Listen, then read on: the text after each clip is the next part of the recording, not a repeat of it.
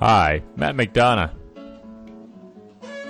You know, there are times when you're out there looking for the most perfect podcast for you, and I'm here to let you know that you don't have to look anymore. There's a special podcast network out there called the Tangent Bound Podcast Network. They've got everything you could possibly ever look for in a podcast. Everything. So, if you're looking for something to fill your ear holes, or just something nice to listen to, head on over to tangentboundnetwork.com. Click on the channels link, and go ahead. Listen to your heart's content. Here at Tangent Bound Network, we'll leave the mics on for you.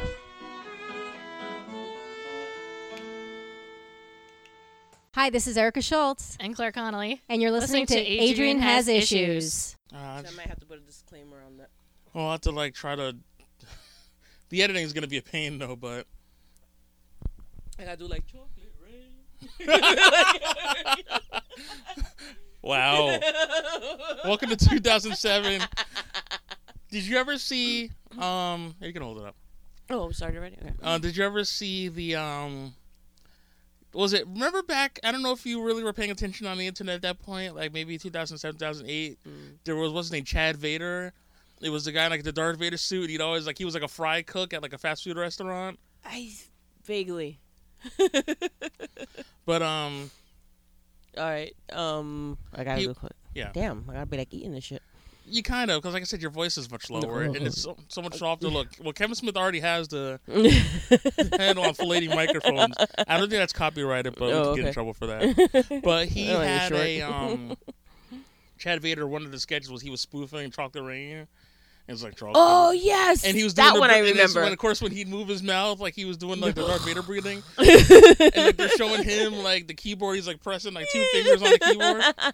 To me, that was almost... There were so many spoofs of that, but the Darth Vader one was the best. Was great. That was fantastic.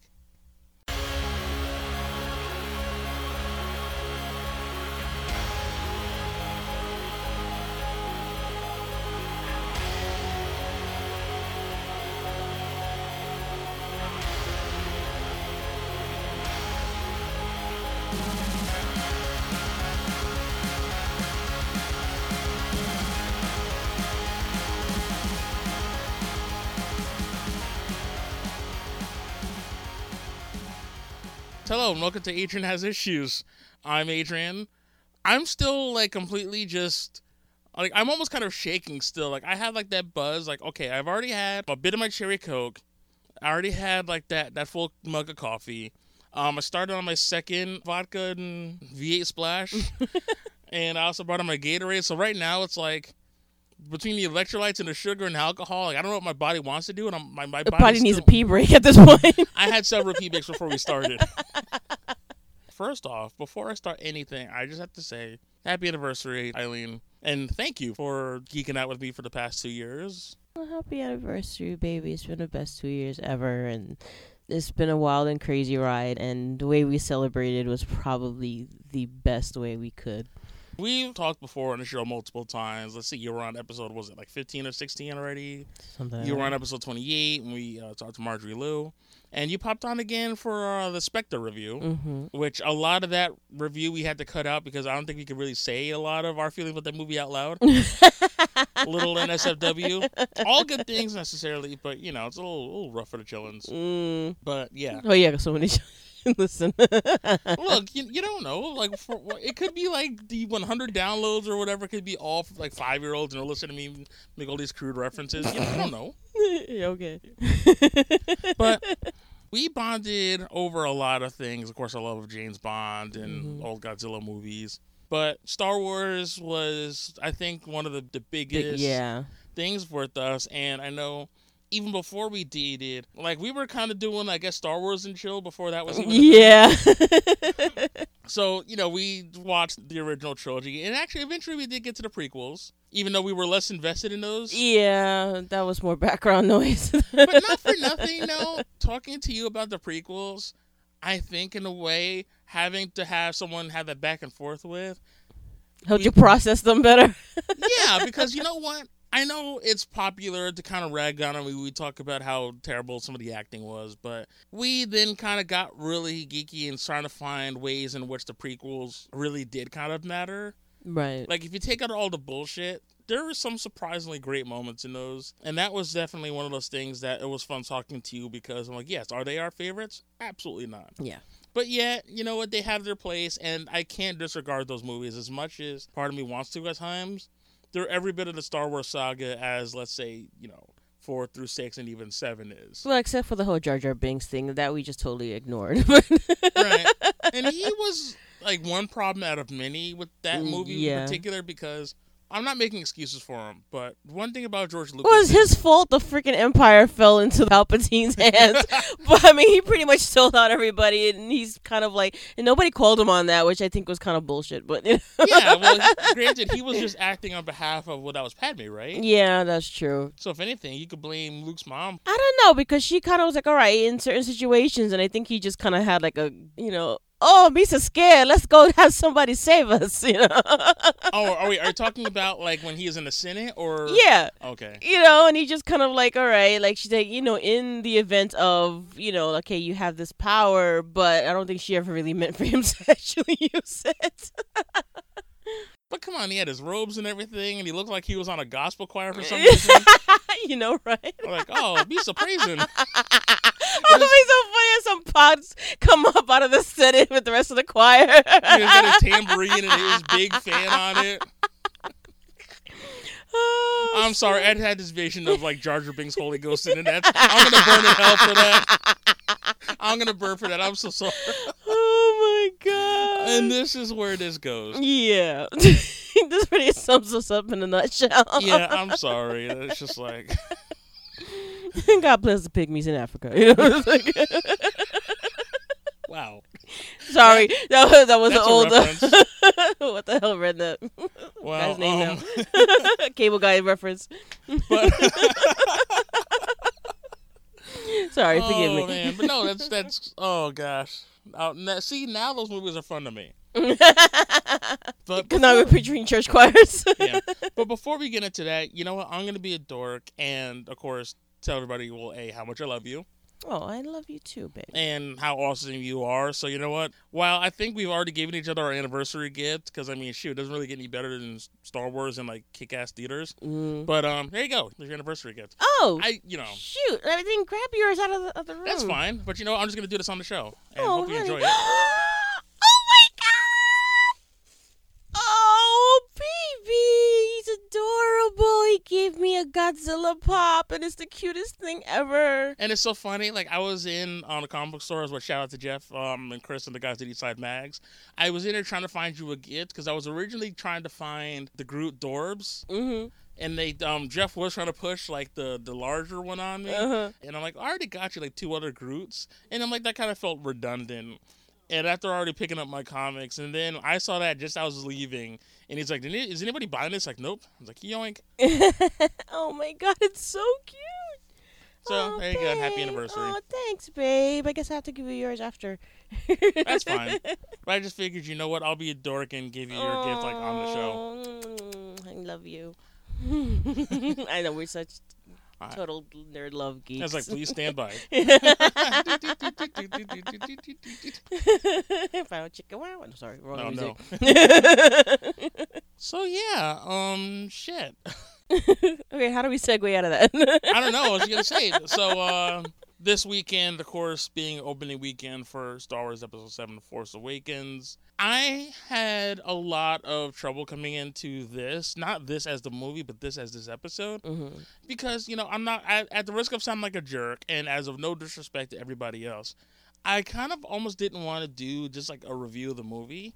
Yeah. Because by this point, everybody is reviewing the movie, and I'm sure there's a lot of different views and maybe a lot of different takes on it that maybe not everybody will pick up on. Right. But at the same time, it's just like, how do you not talk about something as big as this? This is a big deal, not just for us, but in pop culture, because, I mean, shit. One of the first big sci-fi movies I've ever watched, made to watch, was not even, like, let's say A New Hope. I didn't watch that movie until, like, maybe a couple years later as a kid. Right. My first was Empire Strikes Back. Like, it's funny. Most of my first movies were the weird sequels. Like, I saw Predator 2 before I saw the first one. Like, I saw Aliens before I saw Alien. And, Lethal Weapon 2 was... No, actually, that's not entirely true. I did see the first Lethal Weapon first. My dad owned the soundtrack because he's a big jazz and music fiend. But, yeah, like, weird sequels are my thing. So by the time I saw A New Hope, I felt like it wasn't nearly as fun because, like, I've already seen this ultra badass movie and, like, seeing this dude get his hand cut off. Now they're, like, having fun and, like, they're practically, like, dancing and shit. But... yeah, it's like we can't help but talk about this, so... Well, I guess before we start, we need to do big disclaimer. Spoiler alerts, massive spoiler alert. Yeah. So if you haven't seen it yet and you don't want us to ruin the experience, which it really is, this is worthy of the original 3 movies. It really is worthy and comparable with those. So if you don't want us to ruin that experience, you might want to turn this off now, go see the movie, and then come back. I was going to say, yeah, do come back. Don't turn it off. Yeah, don't turn it off. And yeah, definitely come back, check it out, see what you think. Or what you could do is listen to it anyway, have it spoiled, and then complain to me on Twitter at Adrian Has Issues, Facebook.com/Adrian Has Issues. I'm on iTunes and Stitcher. Just search Adrian Has Issues there. And please leave a 5-star or a 1-star review, depending on how bad I ruin this. And, definitely leave some feedback in a review, because any feedback, whether it's your show is great or I hope you die in your sleep, all that is definitely something I could take into account and be like, hey, you want me to die, but yet you still listen. There you go. Sign up for further, information and news and highlights so that you can hate on us even more. Well, we also have the email. If you go to adrianhasissues.com, on the right-hand side of the screen, on the top there's a section where you can drop in your email. So that way you can get notice when a new episode goes up, so you will not miss a beat. There you go. So, yeah, we will be talking spoilers. Before we even get into the episode, let me just say I am a giant fucking baby. Oh my God, yeah. Yes. I cried multiple times, and not even during the moments where you should cry. I'm talking just the opening crawl. Just the credits. Just once. Just seeing Lucasfilm and the freaking yellow letters going across space. Tears were streaming down my eyes. Like, it was horrible. I looked like an anime character. I was like little waterfalls. Yeah, I pretty much had to hold your hand through this whole movie. You know what it was?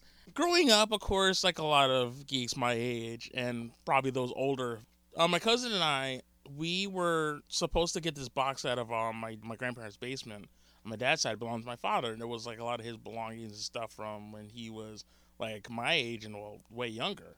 And the thing is, he would constantly kind of get on CGN, like, make sure you get that box out the basement. And I'm like, wow, it's weird that he's so adamant about this. Mm-hmm. And I don't think he necessarily meant for me to look inside the box, but it's like I couldn't.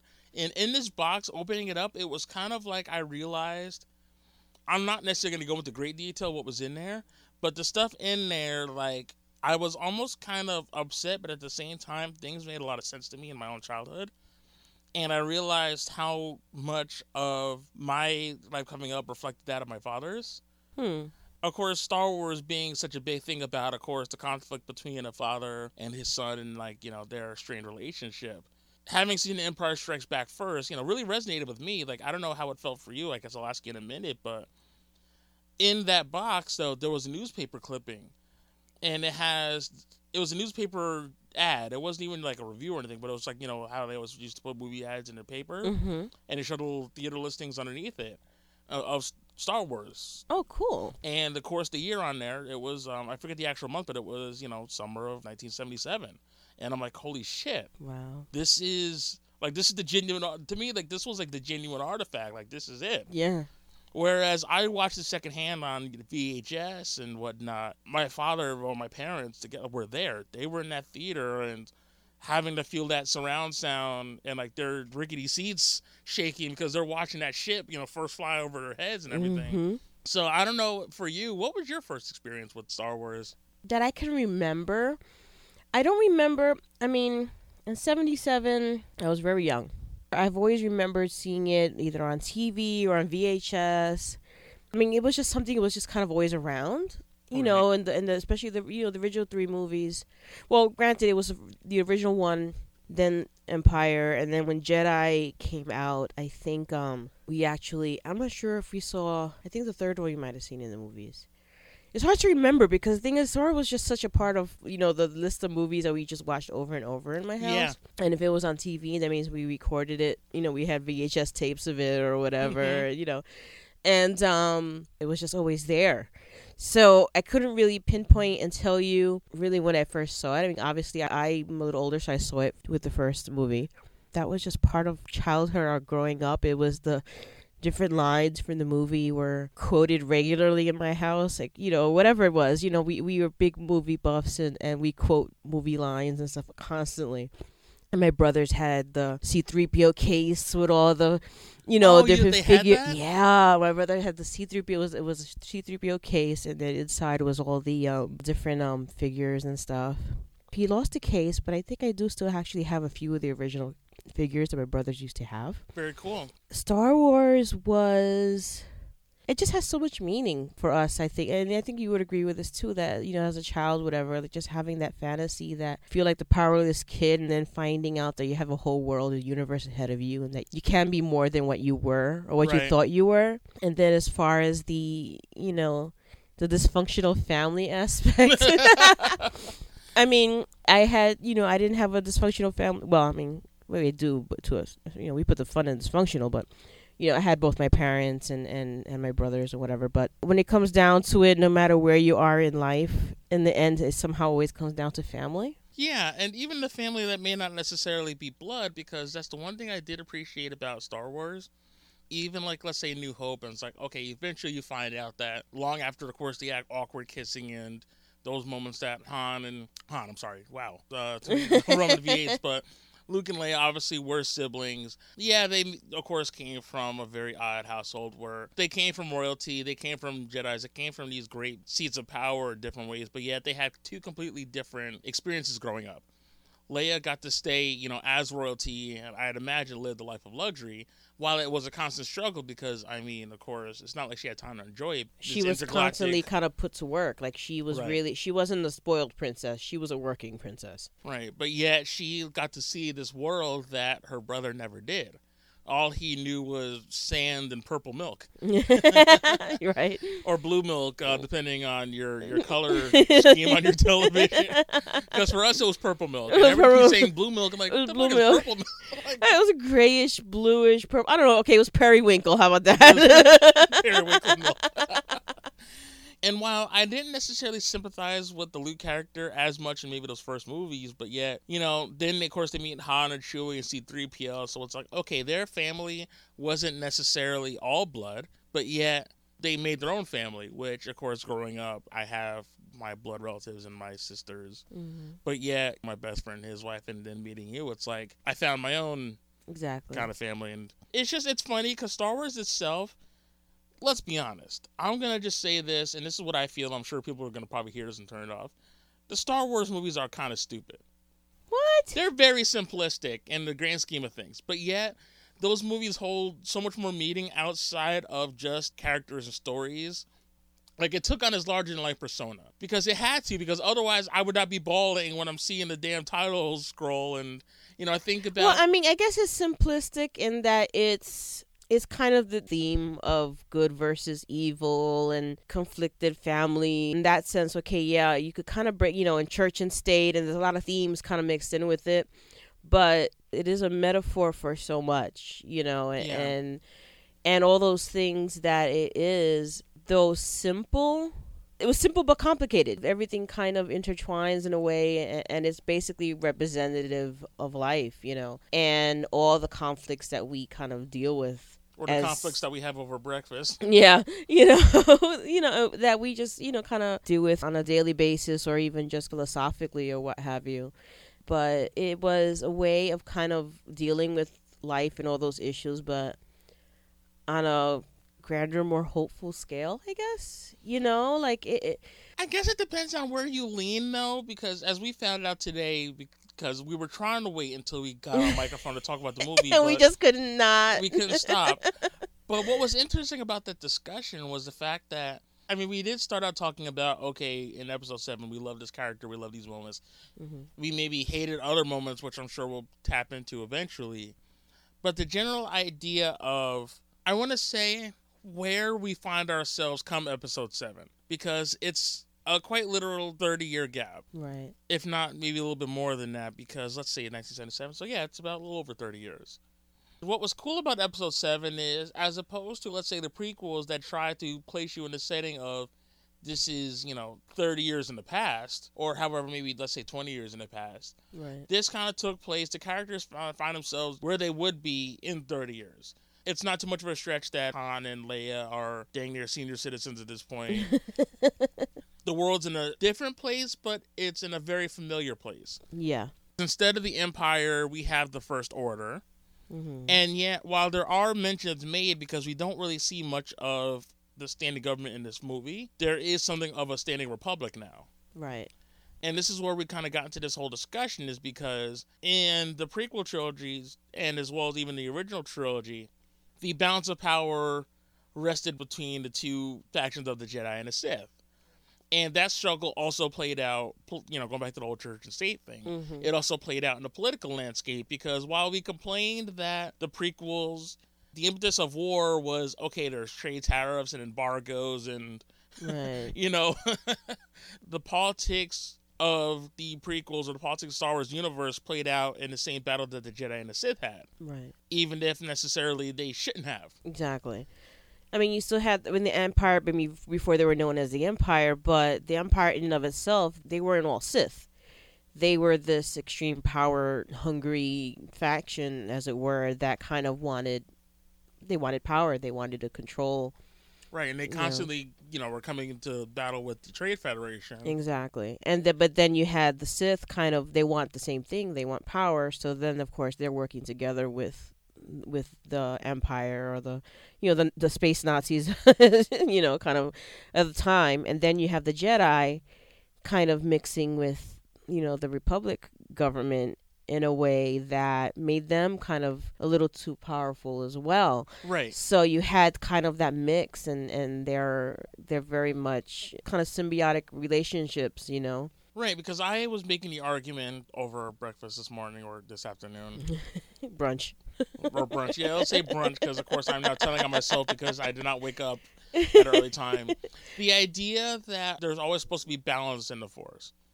But the problem is, by the prequels, the Jedis almost had too much say in government, when really, if you believe the code, they probably should have been much more impartial. Right. The Sith really aren't necessarily evil. But in these movies, it's like, oh, you turn Sith, of course, you physically get all fucked up, and you start wearing weird breathing and facial apparatus, and you can't talk clearly. But yet, we got into this great discussion, and part of me almost wishes I hadn't, because I couldn't help but talk with you. Yeah. But I'm like, damn, that would have been great for the show. Exactly. I mean, we could kind of go over the bullet points, I guess, Yeah, because the Sith, if you look at the Sith code, whatever, I mean, I don't have it in front of me right now, but it actually made sense. Yeah. It wasn't intrinsically evil, but it's kind of like, absolute power corrupts absolutely. Or you could think of it like religious extremism or whatever. It kind of went that way, but in and of itself, the Sith Order wasn't necessarily evil per se. Right. And then the Jedi are supposed to be very impartial. They're supposed to be very kind of, one with the Force and peaceful and coexisting and all that stuff. And yet you see them in a position now of having actual power and involvement. One could argue that Palpatine kind of pulled them into it and kept involving them in government matters, because he kept going to the council and asking them for help. But they still went there. Right. And they did start feeling themselves a little bit, and were kind of enjoying that position of being able to be involved under the guise of, or maybe they thought they were somehow helping. But yeah, there was a little bit of power trip in there with the Jedi. Right. Well, I found the code. Okay. So this is the Sith code. Peace is a lie. There's only passion. Through passion, I gain strength. Through strength, I gain power. Through power, I gain victory. Through victory, my chains are broken. The Force shall free me. And this takes me to the other Star franchise, which should be Star Trek, where you have kind of the Vulcans and the Romulans, and you have the Vulcans that are very much kind of like control and peace and emotional kind of detachment and logic. But then you have the Romulans that are very much about passion and emotion, and and then they kind of had that same thing where then it kind of ended up becoming more of a strive for ultimate power instead of just personal power. Right. Whereas the Sith Code really, if you read it as it is, it's kind of more about personal power, but then became a thing about ultimate power. Right, and that's the thing, because wow, goddamn. The Sith. Say that 5 times fast. And that's it, kind of that whole extremism, which I feel like in a way exists on both sides. Mm-hmm. Because I'm going to now read you the Jedi Code. There is no emotion, there is peace. There is no ignorance, there is knowledge. There is no passion, there is serenity. There is no chaos, there is harmony. There is no death, there is the Force. Which is interesting because, pulling a really geeky quote, I think of that line that Vision had said in Age of Ultron, where he's like, humans are funny. They somehow think that order and chaos are somehow different or like separate. And in a way, unfortunately, you can't have one without the other. Just like the whole thing between good and evil, you kind of can't have one without the other. Right, and I think that was where the Jedi really kind of screwed up, going back towards the prequels and maybe even leading towards the new movies, where in a way they kind of sold their own poison. Because the fact is, they were supposed to be so impartial, and yet they found themselves dealing so heavily within the government, and then in a way using that to gain power over the Sith. But what is that if not almost the same thing? Because it's like, okay, you're not gaining power through the way that Sith traditionally do, through force and through, right. They weren't strength. trying to control the government, but they were definitely working with them and accommodating them. Right, which is almost kind of it's almost as bad. And, and it was kind of like, just like the Sith and the Empire used each other to kind of go for the same goal. Right. The Jedi and the Republic, though maybe not having the same exact goal, they did serve each other. They did kind of use each other to kind of acquire their own particular goals. Whereas the Jedi maybe wasn't trying to, control the galaxy or, whatever, and the planets and the trades and whatever. They were using that political clout and resources to battle against, the Sith and But what and is the that Empire. if not power then? That is power as well. Maybe it's not, but they weren't the same way. They weren't, and again, this kind of goes to that church and state thing where it's like, okay, or maybe politics and your religious beliefs, whatever, should be their own separate thing. Right. But they end up kind of using each other to their own ends. How many times in politics, especially, do you get those people on whatever side, whether you're Republican or Democrat, and especially like, let's say in wartime, where people believe that their cause is righteous, their cause is pure, that their God or their belief system, whatever name you give to it, basically that belief gives them their strength and that they're on the right side of justice. Right. That it doesn't come from just regular morality. It comes from, again, sometimes what we see a lot of is, of course, their religious beliefs, that's what gives them, or maybe spirituality, that gives them just cause. And in some ways, that's some ways in right, and some ways that are also inherently wrong. Right.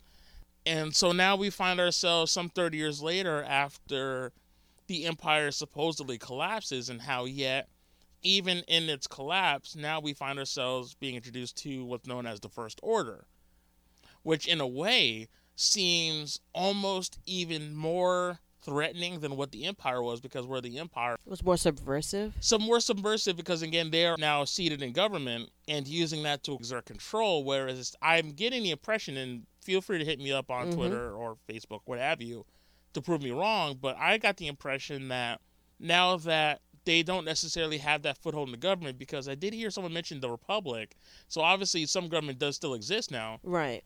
Is that the First Order, they're basically that same belief, but without that government foothold, so it's like that's even more concentrated malice. Yeah, it's more like invading country, than kind of, divide and conquer. They're coming from outside, kind of attacking, as opposed to kind of working it from inside the system.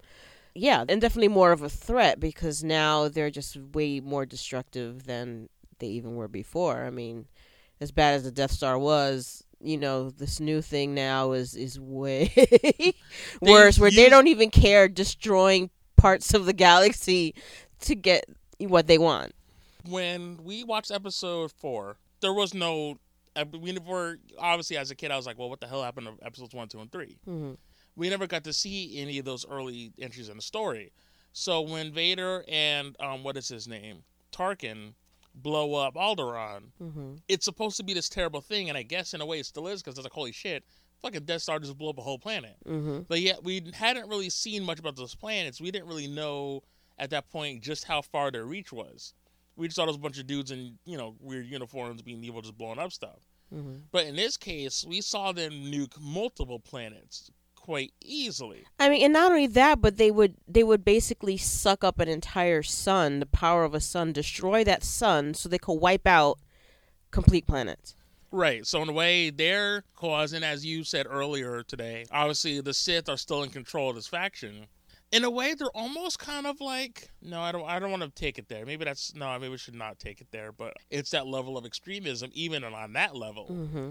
The Sith now taking people quite literally and pulling them into their cause, whether they want to or not, and indoctrinating them. Because as we find out, no longer are the troopers clones.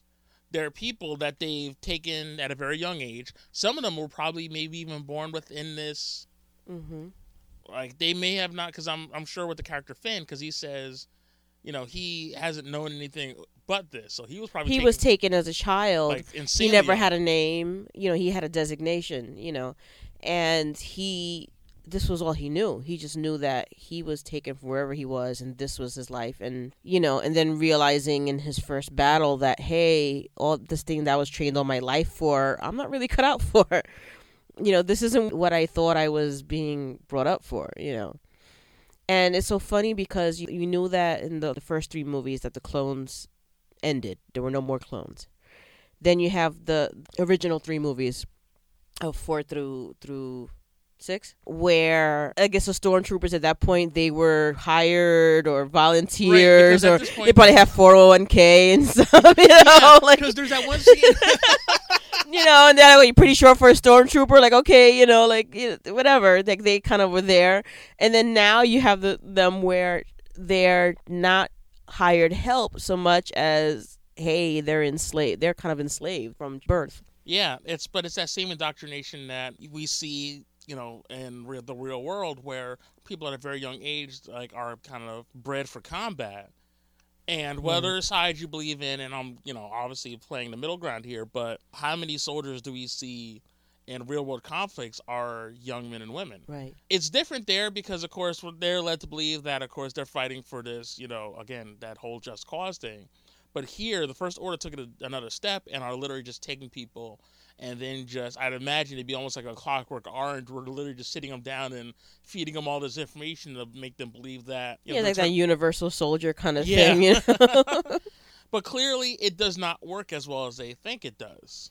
Mm-hmm. Because, I mean, you don't get the idea that it's as, maybe it is unique. No, they did have conditioning, because they were saying at one point when one of our main characters, has his moral conflict, they were going to send him for reconditioning. And it's kind of like, okay, they were really indoctrinated and bred and to really believe in what they're doing, and the other, stormtroopers that kind of got mad at him and was like, traitor, they really were brainwashed to kind of believe like this is... It's kind of like the Winter Soldier thing. Yeah, which is so much worse than the original stormtroopers, where you could kind of tell some of those, like, all right, they were hired to do a job and they weren't really invested because nobody could shoot for shit, and it was kind of like, if we're going to run, okay, things are getting out, we're out of here, But it's funny because that one scene where Obi-Wan goes into... turn off the shield generator of the Death Star, and you see those 2 stormtroopers were having a conversation. Like, oh, did you see like the new what was the name of the model ship that they were talking about? Like, they were just having like this completely normal conversation, like coworkers would have. Right. Yeah, like, you're just standing around standing guard, so of course you're just bullshitting. But the clones would have never had that conversation. Yeah, they were just kind of do their... Well, I mean, I guess unless you were, say, if you saw like the Clone Wars, like the animated cartoons, even the clones, there was individuality. Well, there started to be, and that was the thing. They started to develop individual thoughts. And the clones actually had names. Yeah. Whereas now you have here, in this case, they're actually all different kinds of people. They're not clones. but they don't have that individuality on a certain level. Good point. You know what I mean? So the clones lost a certain individuality as far as DNA, but inherently the human experience, everybody experiences things differently. And then in this case, you have actual different peoples, different aliens or whatever these, the stormtroopers are, but their individuality was kind of taken from them. Right. And they tried to kind of breed them, or not breed them because obviously they were, but trained. So, and in all cases, the Empire, the Sith always tried to take the stormtroopers and kind of make them uniform in some way. But in a way you couldn't. Exactly. So I guess we should jump more into episode 7 now. But it is great that you mentioned the Clone Wars, because that was something that was very almost harrowing to watch in that show, because how many times, like especially in the early episodes, were the clones in these horrible situations, and yet a lot of them realized, well, they were fully aware that they were clones and that they were expendable. Right. And it was very, for a kid show. And how they dealt with that, knowing that, was different. Like, there were clones that were very aggressive. There were clones that were maybe a little bit more sensitive. There were clones that were meant to lead and others that were meant to follow, because they kind of took that idea of, yes, I'm a clone. Yes, I was bred for this thing. But how they handled that and did their job and how they dealt with their existence was very different. Even though they were the same DNA, which is kind of an interesting thing to think of, because you would think that being raised the same way, whatever, they would have a general sameness to them. But then I guess it's kind of like the same thing with like twins or triplets or what have you, and especially if they're raised in different situations, whatever, there's certain things that are very much alike. But there's always things that are different. Well, there's definitely that whole nature versus nurture argument, because I know it's a stupid argument, but that whole thing of like, if you cloned Hitler, would he be the madman that the other general was? Or if you bred him in a different environment? And we see that now in the case of, let's say, episode 7, because like we talked about earlier, where you have someone like Anakin Skywalker, who obviously, even though he seemed like a carefree kid, grew up in pretty shitty circumstances. Right. He grew up in slavery, like indentured servitude, having never really known a father, because supposedly one didn't exist. Not going to get into all that right now. Right. But his home life was pretty terrible, all things considered. But as a kid, I mean, that was all he knew. But obviously he resented it. I mean, yeah, he resented more how his mother was treated, I think, more than anything. Yeah. Because that was his only family. But as a kid, he seemed like a good kid, well-intentioned, whatever. And you had high hopes for him. And then it wasn't until he got older and was kind of told, hey, you have this power and you're this special person. Finding that and then thinking that all possibilities were open, he got away from where he was, and then finding out he couldn't save the one thing he cared about. Repeatedly, actually, because he lost his mother and then he lost his family. He grew up in an almost even worse environment than what if, like, let's say, for instance, if he would have had stayed in Tatooine and never interacted with anybody. I mean, whether you believe in a prophecy or not. Would the Force have manifested itself anyway? If he wasn't kind of told, hey, you have this and you can do this and whatever, would he still have kind of, was he destined? Question. You know what I mean? Right, because how much of it was like supposedly meant for him and how much of it was just kind of like being taken and put into these environments where he just was not able to function. Just because you have potential doesn't mean you always reach your potential. Right, and that's kind of like where we lead into, let's say, a character like Kylo Ren, who, spoilers, massive spoilers, if you're still listening and haven't figured that out, we discover pretty early on that Kylo Ren is actually the son of Han Solo and Princess Leia, or General Leia, who's still a princess, I guess, and all things considered. But their son, who was trained by Luke Skywalker, clearly things didn't work out well for him. He turned to the dark side. Luke, feeling responsible for that, decided he was going to do the Luke Skywalker thing and be a baby and quit.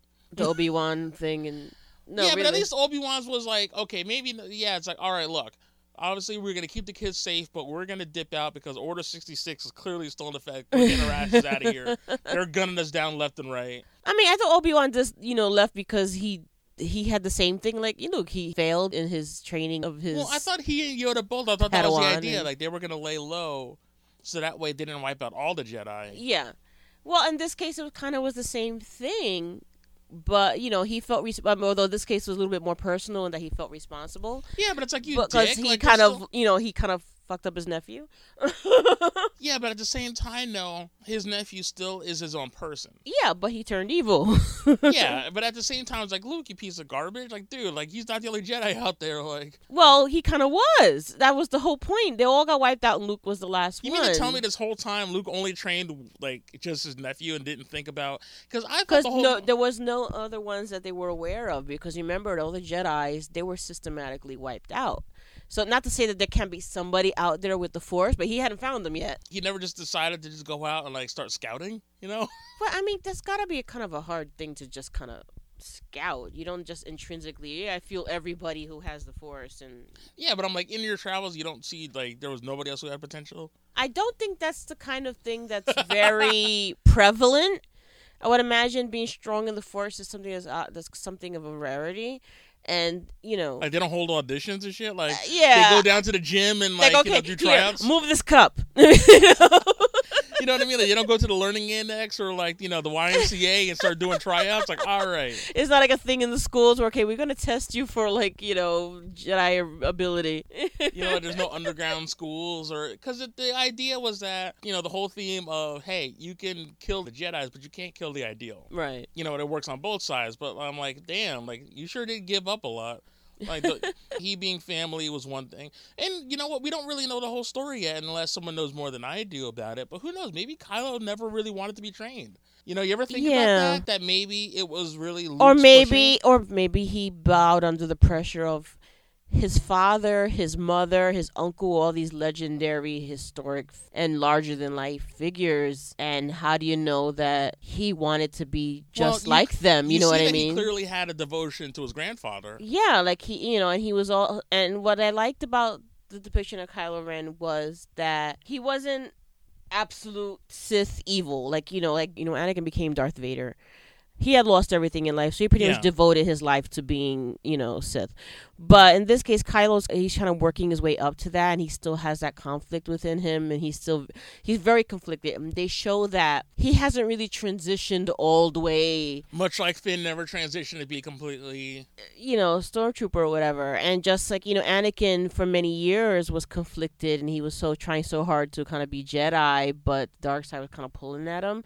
And Kylo, you kind of have the same thing in the opposite direction where he's dark side, but the light's kind of still calling to him. Or let's just call it what it is. The males in the Skywalker clan are punks. Yeah. Come on. As we see, like, we've been theorizing that Rey possibly may either be, like, I guess a Solo or, or maybe even a Skywalker herself. Who knows? Mm-hmm. But... Well, Skywalker, because Solo didn't have any power, any Jedi ability, but... If she is very well, like, one of the offspring in this family, it just further proves that, man, the women in this family clearly... are the stronger ones. Yeah.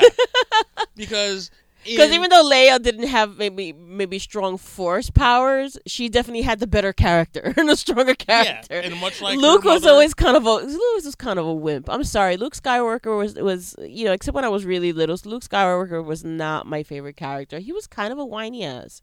He was, much like his father, and it's funny. Anakin was too. We complain so much about Hayden Christensen's acting, but if you think about it, he's spot on, and it was so believable that this is the father of Luke Skywalker, because I'm sorry, there were multiple times in A New Hope where I was hoping that someone would take him out. He whined so many times. Oh my god! Even in the case of when they go free Leia and they're getting shot at in the garbage chutes, Leia had to be the one to take the guns and give me this thing. And of course she's firing back, she's in the chute, she's telling everybody else where to go. Like, get your asses out, let's do the damn thing. Right. Now seeing Kylo Ren, it's like, damn, the males in his family. Because when they slip up again, what does he do? But he throws the biggest hissy fit. Oh my god! Yes. Day, Anakin looks like Obi-Wan Kenobi compared to this guy, where he's smashing equipment. The dude just standing there like... He's just freaking... Oh my god! He tore up like a whole control room or something, and it's just kind of like, won't that kind of fuck something up? Like, and look at it, even his like. Won't your boss get mad? And think about the crudeness of his saber, which is clearly... Yeah, you can see it looks more like flames more than a saber. Like, it's somebody who clearly is trying to be this thing for whatever reason. I don't know if it's a matter of... He's unstable, and his saber kind of reflected that. If you look at the saber, it looks like an unstable laser beam. It looks more like flames, really, when you look at it, than an actual straight beam, and that kind of represents his own conflict and his instability. Is that even his saber that he made reflects that? And even like, let's say the mask thing, because it's like he clearly took on what was like a Darth Vader type motif, right? Which the Sith, usually 9 out of 10 times that the Sith are wearing any sort of disguise or whatever, is either to remain concealed because they're horribly disfigured, or it's disfigurement, as we've seen in, like, let's say Darth Revan and, like, Knights of the Old Republic, who clearly, more so than Anakin Skywalker, went through some shit.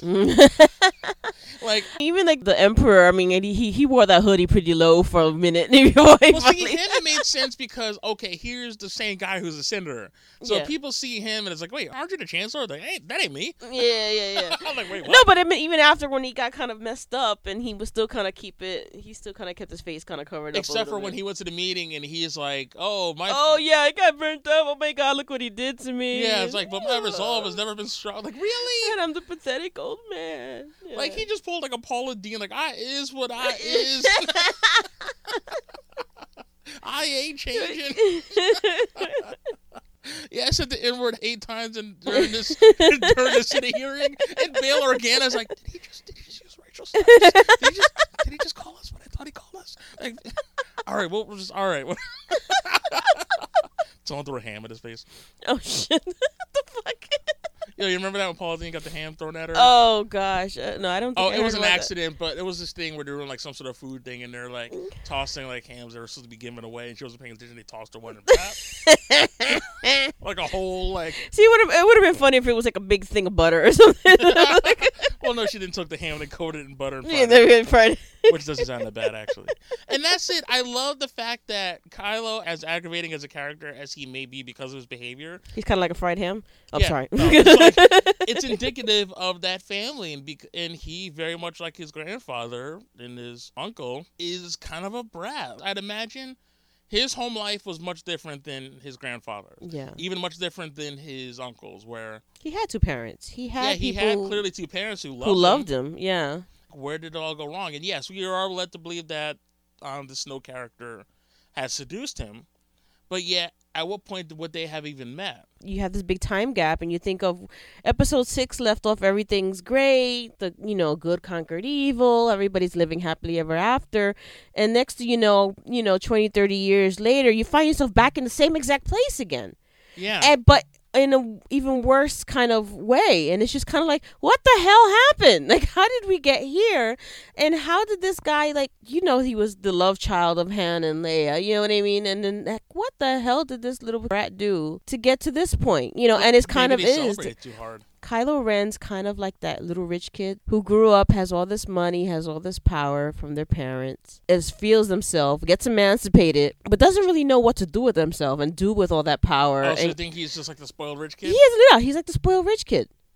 And he found out that he had all this power, and then you have this Snoke come in and kind of, just like the Emperor did, and kind of manipulate him and tell him, yeah, you don't need your parents, you got all this, that, and whatever going for you, you could go places. Yeah, but the one thing is, so if he's training with Luke, and if he was just kind of being brought up by him, at least his powers, how the hell would he have, because clearly anyone who was teaching him, it's like, okay, unless they were actually out battling with Sith, how would he even encounter Well, this dude? Considering that people in the Force can sense other people in the Force, Wait, they just like Skype them one day? I mean, this Snoke dude, we don't know how powerful he is. I mean, they kind of imply that he's bigger, larger than life character than even the Emperor was. You look at his face; it looks like pieces are missing, and he's still walking around fine. So I guess there is some power there because he's even more screwed up than the Emperor's face was.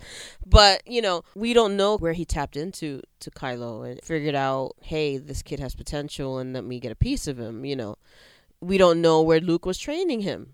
We don't know where Han and Leia were all this time. Was Han living at Leia's place? Was Leia kind of traveling around the universe trying to fix stuff? Where from when everything kind of went to hell? What was going on during that time period? And that's kind of where a lot of the questions lies. Like, how did we get here? Why is everything I'd kind of the way imagine it they're is? probably going to use whether they be comics, because now, of course, being under the Disney umbrella, anything that's been released since that acquisition is now canon. So Rebels, I mean, I think Clone Wars may still be canon, but Rebels Right. is bridging the gap between 3 and 4 a little bit. And I think Shattered Empire is the comic that is taking place between Jedi and now Force Awakens.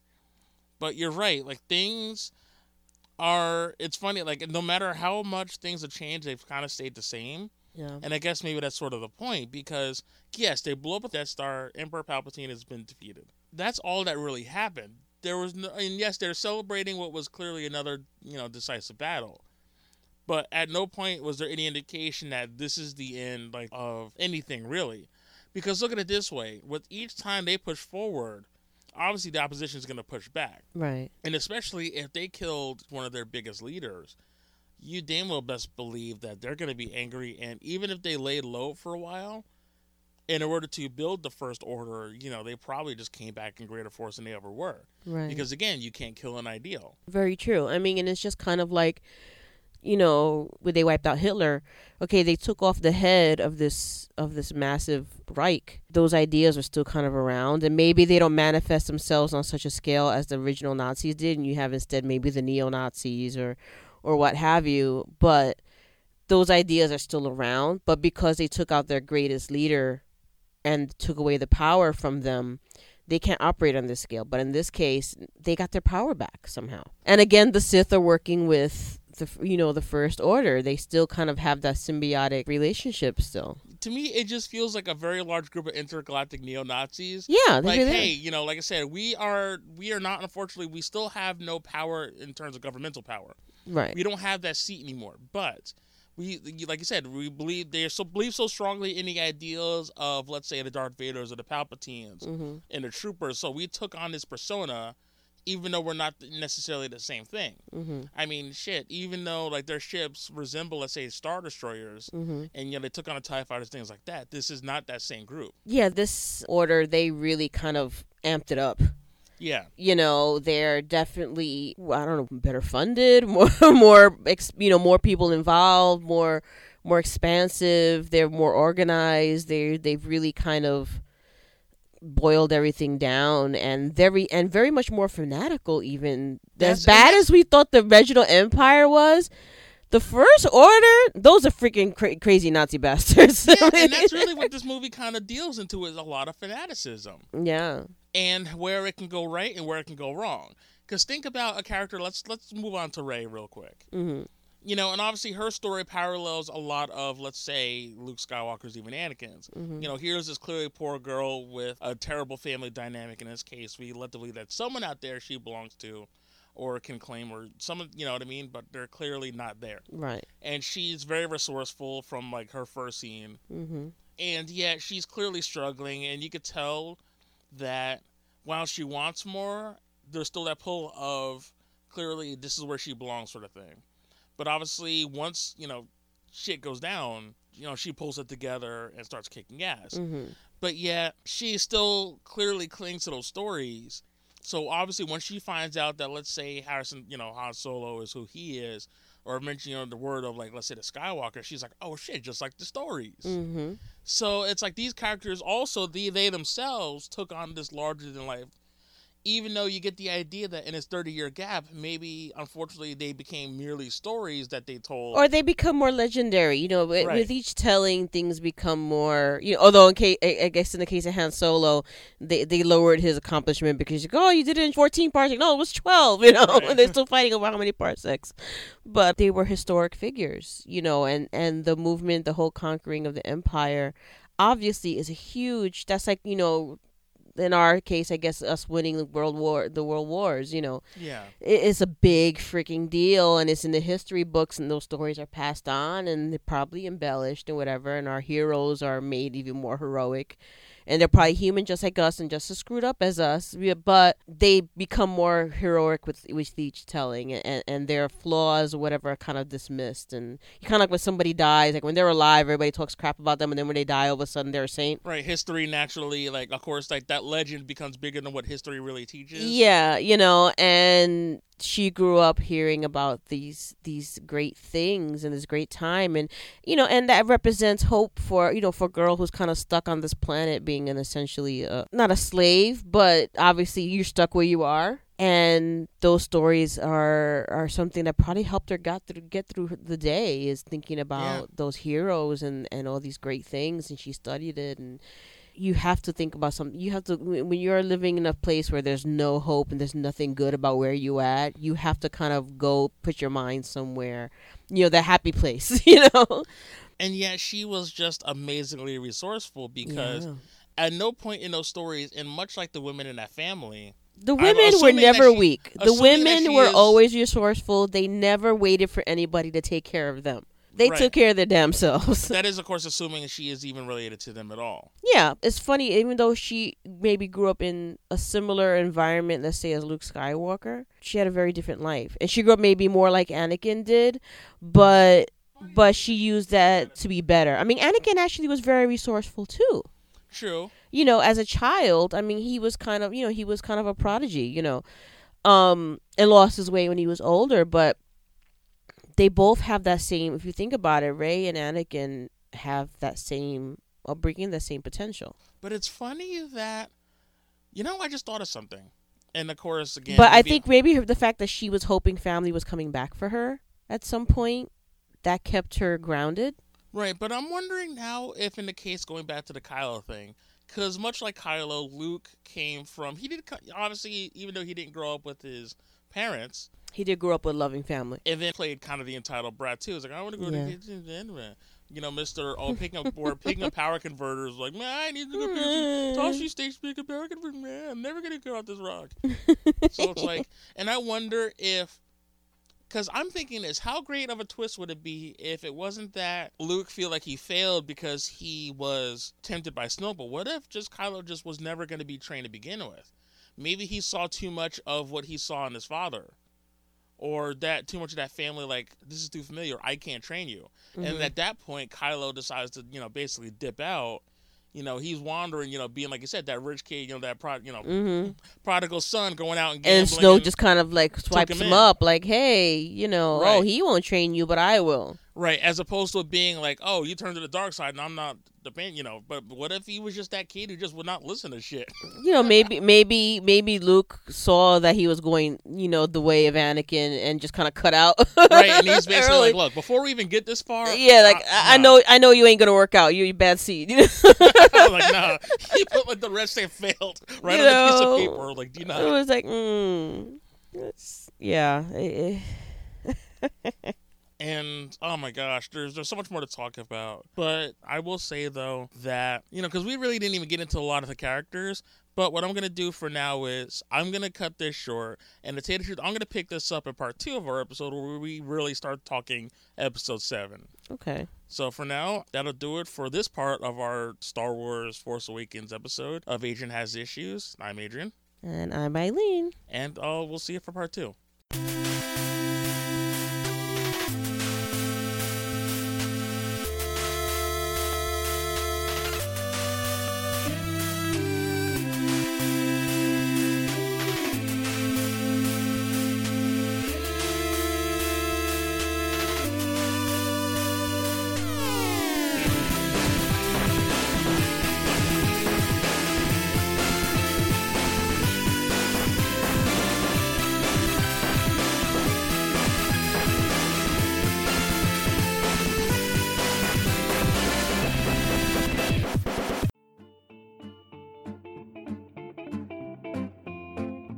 This is Tom. This is Jake. And this is Travis. And we are the Drunken Dork Podcast. Tune in every week and listen to us discuss the finer points on superheroes, the latest pop culture news, as well as all of our favorite booze. You can listen to us on iTunes, TuneIn Radio, or the Stitcher app for Android. And be sure to catch up on all of our episodes by visiting us over at www.drunkendorkpodcast.wordpress.com. And remember, folks, you have one liver. Ruin it well.